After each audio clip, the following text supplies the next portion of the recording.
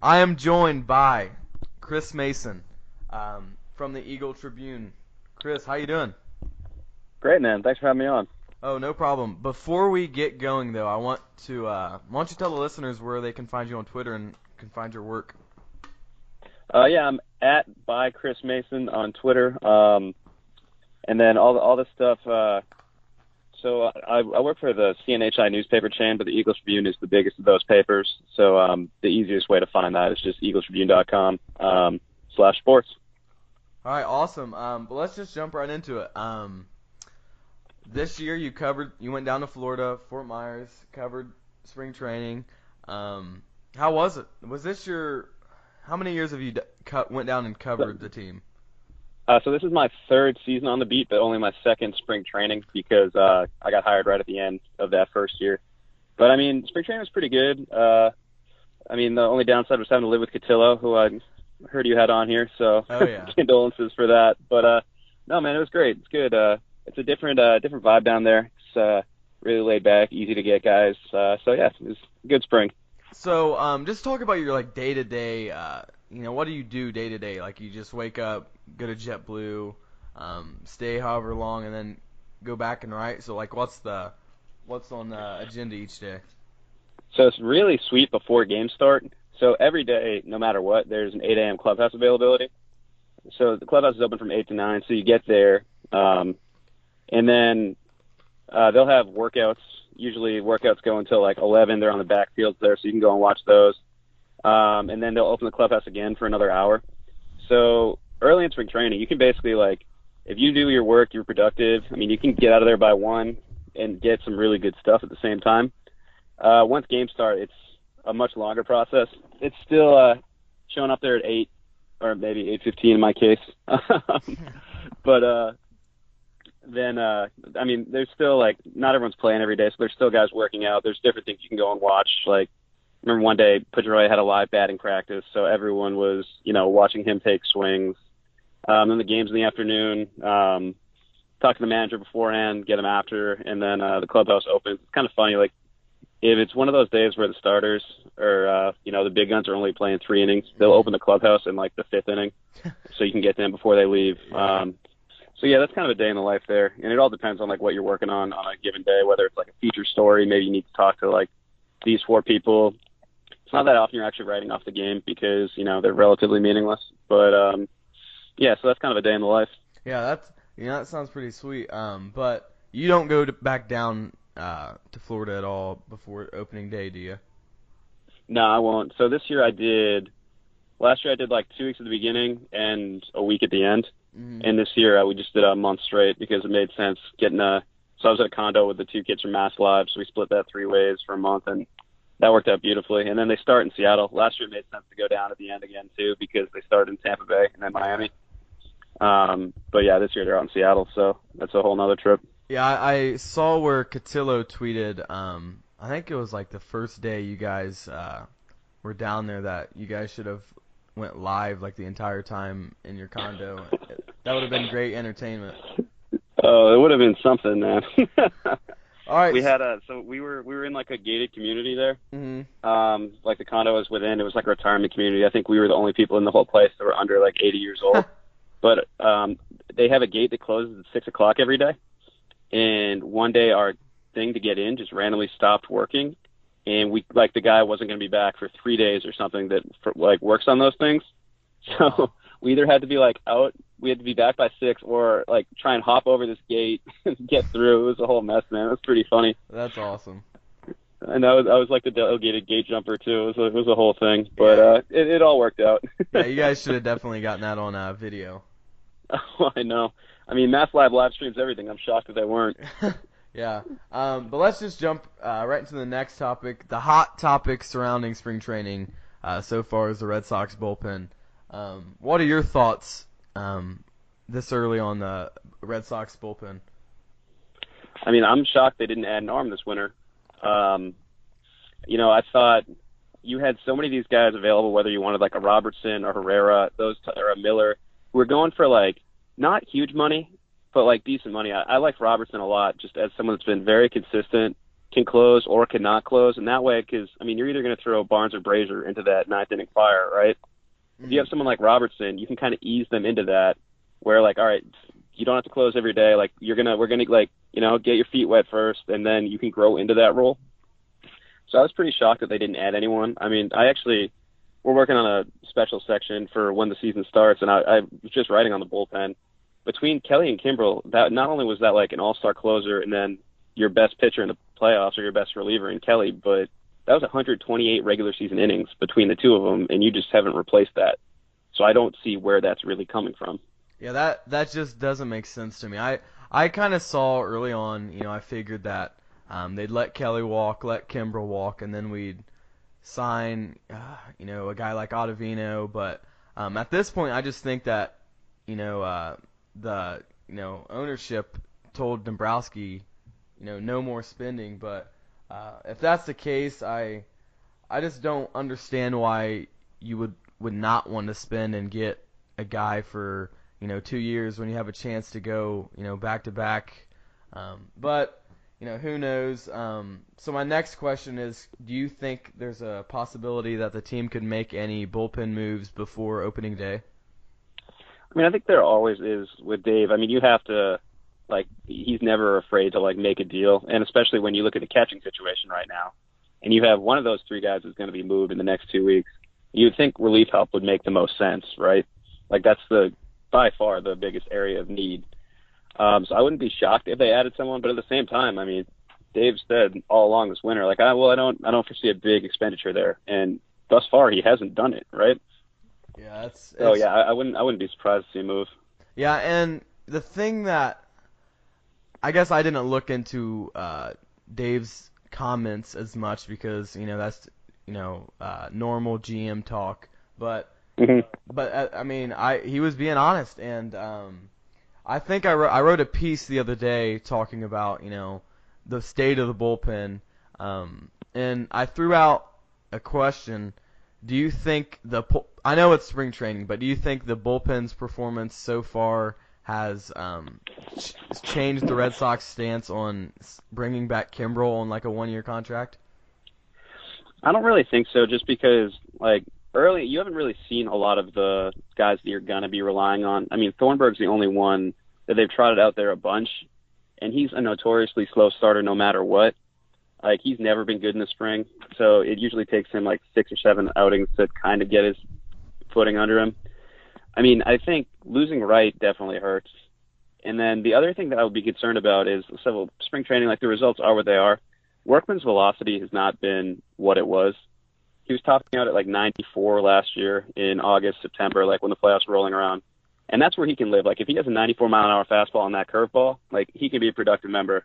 That fastball is 89, 90, that's not the same guy. So yeah. I think that's a cause for concern. But I still don't know if it's enough to, you know, force them to make a move, just because, you know, this is kind of the group they were expecting, right? Like, this is how they started it. So I'm not sure that it's the performance as much as just, like, the state of the roster. Yeah, you know, it's spring training, I get that. So I just don't know what to think at this point, because I'm still kind of shocked that they didn't bring an arm in. But so we'll get into the bullpen more later. But right now, the next topic I have on the list is Pedroia. Dustin Pedroia has been a hot topic all spring training also. So, you know, what are your expectations for Pedroia this season? Man, it's so hard to predict. I think it's interesting that right off the bat, the Red Sox have tempered their expectations, where in like when spring training opened, Dave Dombrowski said, like, hey, we're hopeful he can play 125 games for us. So it's like, all right, even with that workload, you're building in basically 40 games off, right? But the biggest thing, like, he's acknowledged that he needs to play differently if he wants to keep playing. It sounded so weird when he said it, but he's like, there's a time where, hey, if it's a 10-run game and there's a ball up the middle that maybe I can get, maybe I can't, I should let that go. And I think the pitcher will understand I can't bang my knee. But it's just, can he change his DNA? You know, like, he's never played like that ever. And I don't know if, like, in game, if that's going to, you know, be a split-second bang-bang thing, or if he's actually going to be able to do that. Yeah, and the other thing I noticed... No, go on. I was just going to say, the other thing I noticed in terms of the knees, that he's not doing his little jump step before. Like, before every pitch, he would do the like 2 steps, jump in the air, and then get into position. He's kind of nixed that, or at least like toned it down a lot. So he's definitely cognizant of it, but it's just like when real games start, I wonder how that can hold up. Yeah, and knowing Pedroia's nature, he's a hard-nosed guy, and hearing those comments from him is just like weird because I've always heard him say the opposite. Like he's gonna go all out, and I just don't know if he'll live up to that. But yeah, like you said, I was gonna mention that the like whole hop thing. I think Bradford might have put out a video of like him doing it and like zoomed in, and yeah, I really do think that's something to look at. But at this point, I just don't know if we can get a little bit out of him. I'm happy because my expectations for him aren't that high. He's getting to the tail end of his career. He's had injury after injury. I just don't know what to expect at this point. Yeah, and just if you look at it this way, anything you get out of him is more than you did last year, right? If you get exactly. more than 3 games, that's more than he gave you in a year the Sox won the World Series. So I guess he's another guy that you kind of look at. It's like it's gravy if he contributes, but it's hard to count on it. Yeah. So going back to the bullpen, a guy that's been talked about a lot, not just in the spring, but when he was first drafted, Durbin Feltman. We had him on as soon as he was drafted. Great guy. We talked about him at the end of last season when he could make an impact with the Red Sox. Today was his first outing. It's a pretty solid outing. Struck out the first 2 batters, and then walked a guy and picked a guy off to end the game, which is something. And I with the state of the bullpen, do you see Feltman making an impact this season? I think he will certainly at some point, but I don't know if that'll be right off the bat just because you have so many of these guys that are now out of options where, like, before you had some flexibility. Right now, I think of the regular bullpen guys, Hector Velasquez is the only one that has options left. And I think the Red Sox still want him in there, 1, because, I mean, he was pretty good last year, and 2, because they're going with 6 starters to start the year. So I think that they're, like, him and Johnson are definitely going to be safe in there. But as the season goes on, especially if he pitches well in Pawtucket or wherever he starts, I mean, he was only single A last year, but I can certainly see him making an impact. And just, he's one of those guys that you don't know how much can he really gain in the minors at this point, because, he's pretty much what he is. He's got 2 very good pitches. I mean, I guess you can always get into more game situations. It's never going to hurt you, but I don't know how much like refining there is to do with them. I mean, the raw stuff is there. You saw that slider today. It was nasty. Oh, yeah. But I think there's a few of those guys that you'll see crack the big leagues at some point this year. Hernandez is another one who Cora has already said, like, yeah, expect him to contribute at some point. It won't be opening day, and it won't just be like roster call-up sometime in July. I'm sure we're going to need him. And I think Lakins is another arm like that, where, I mean, he showed you something last year and is another, like, intriguing arm that I think we'll see at some point. Yeah, and the thing about Lakins, I was kind of surprised he didn't get called up last year. I kind of expected that, but yeah, Lakins is another guy to look for. But Feltman is the arm that I'm really watching at this point. Going into the next topic, I did not put this into the rundown until this morning, just because it came out this morning. The MLB announced a couple rule changes.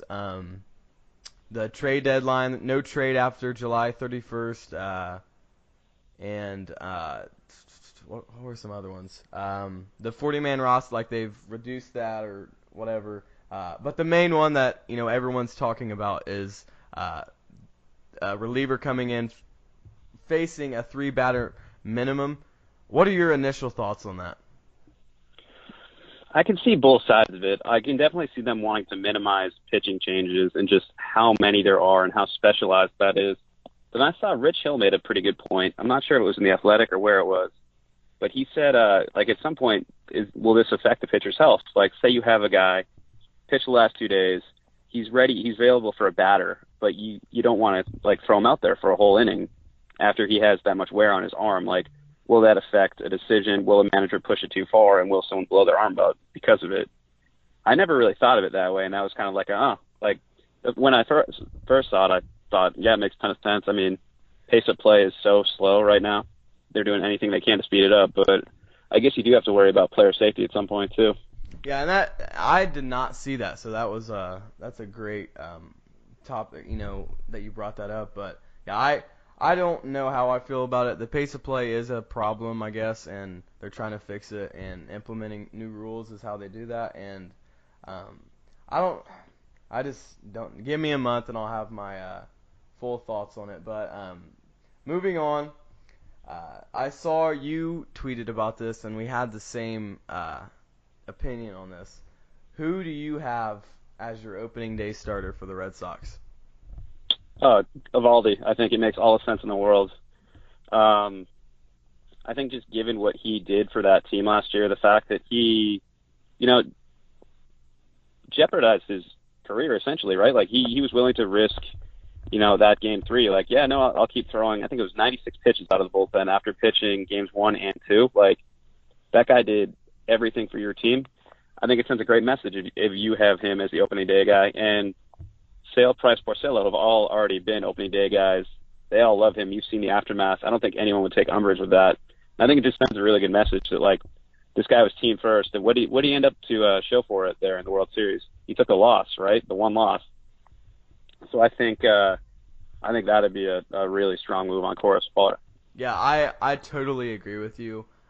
Chad Jennings had an article yesterday about Eovaldi, and was a really, really great piece, just talking about how he risked it all there at the end of the season when, he's a free agent. If he gets hurt, his career is in jeopardy, and he went out, said screw that, pitched for his teammates, which is by far, it's got to be one of the greatest Red Sox moments in postseason history.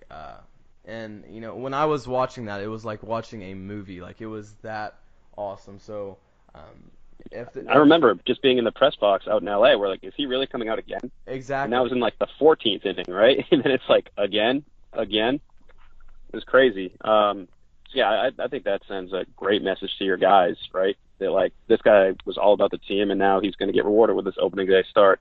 Yeah, and you touched on it.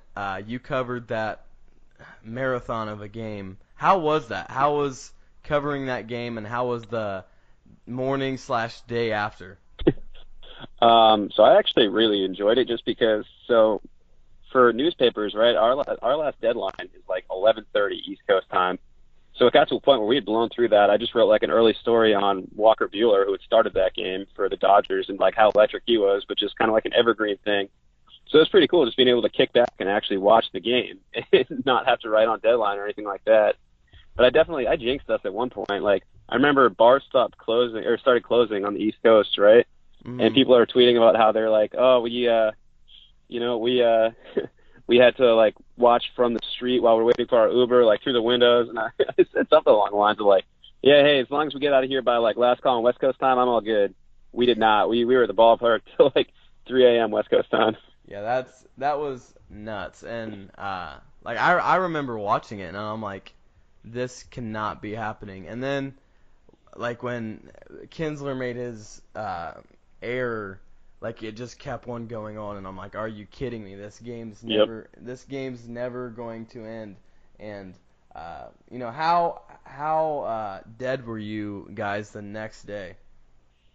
Still not terrible. I mean, the beauty of baseball is that you didn't have to be back at the ballpark that early the next day. Like, if it was like a 1 o'clock game, it would have been a killer. But it was still 5 again the next day, so it was fun. I had actually made plans to go and I was staying in Pasadena to go and see the Rose Bowl that day.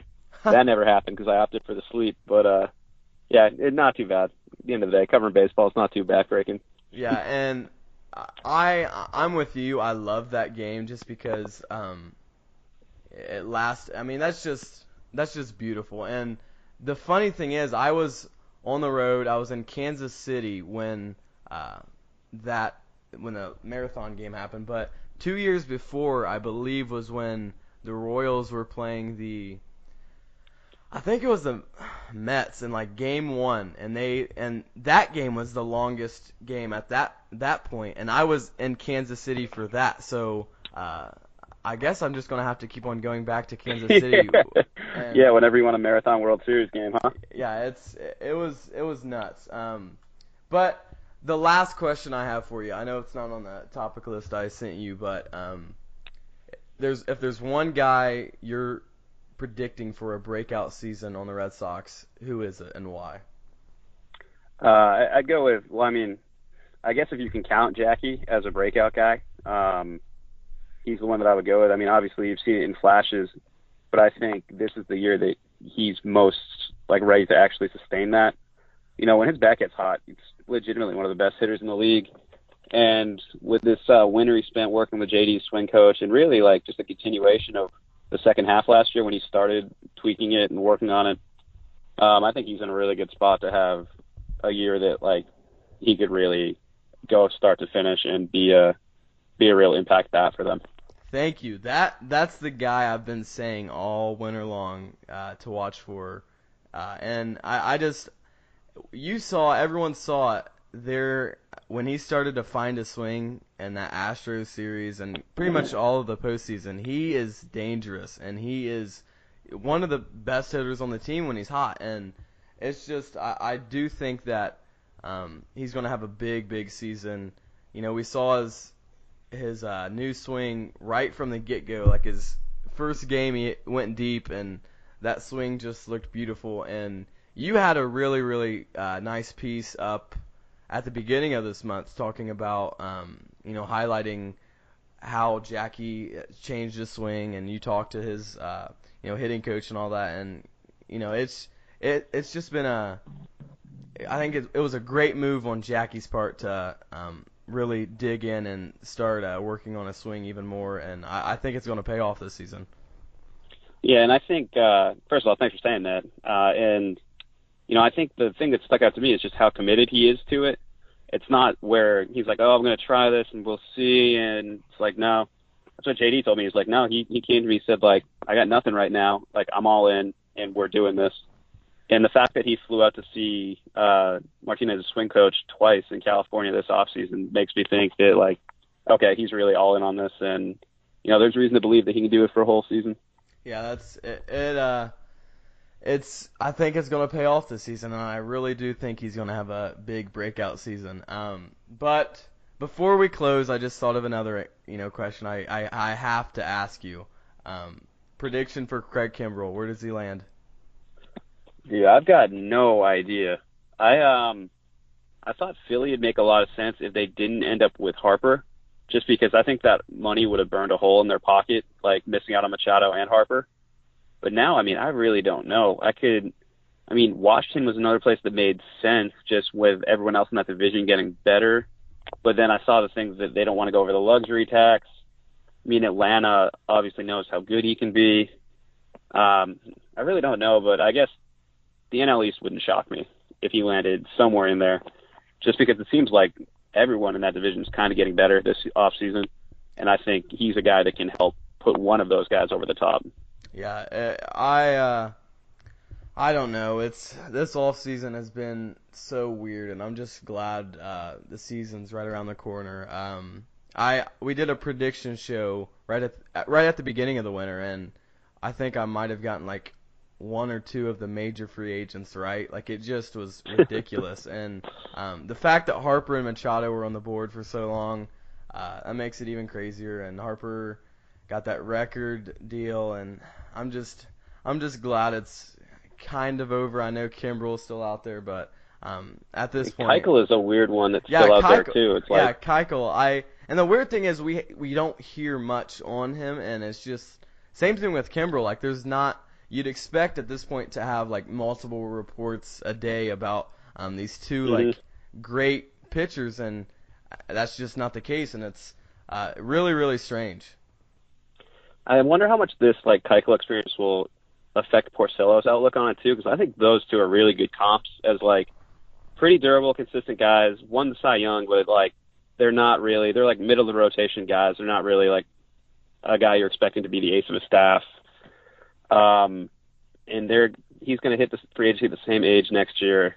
And I wonder if he sees that, right, in their like similar makeups, and if that if the Red Sox maybe come through with an extension and he's willing to take less to stay, I don't know if that would affect the way he looks at free agency. Yeah, maybe. I never thought of that, but that's a great point. Yeah, who knows what happens with all that extension talk? That could be a whole episode just talking about all the guys that are up for an extension, and who are they going to sign, who are they going to let walk. It'll be interesting to see it all play out, but I think that's all I have for you, Chris. Thanks for coming on. If listeners, I guess never mind. I just lost my train of thought. Chris, thanks for coming on. Hope to have you back on another time. Great stuff. I will say this has been one of my favorite interviews so far. I was going to say, thanks, man. I'm happy to come on anytime. It's a good podcast. Thank you. But thanks for coming on, Chris.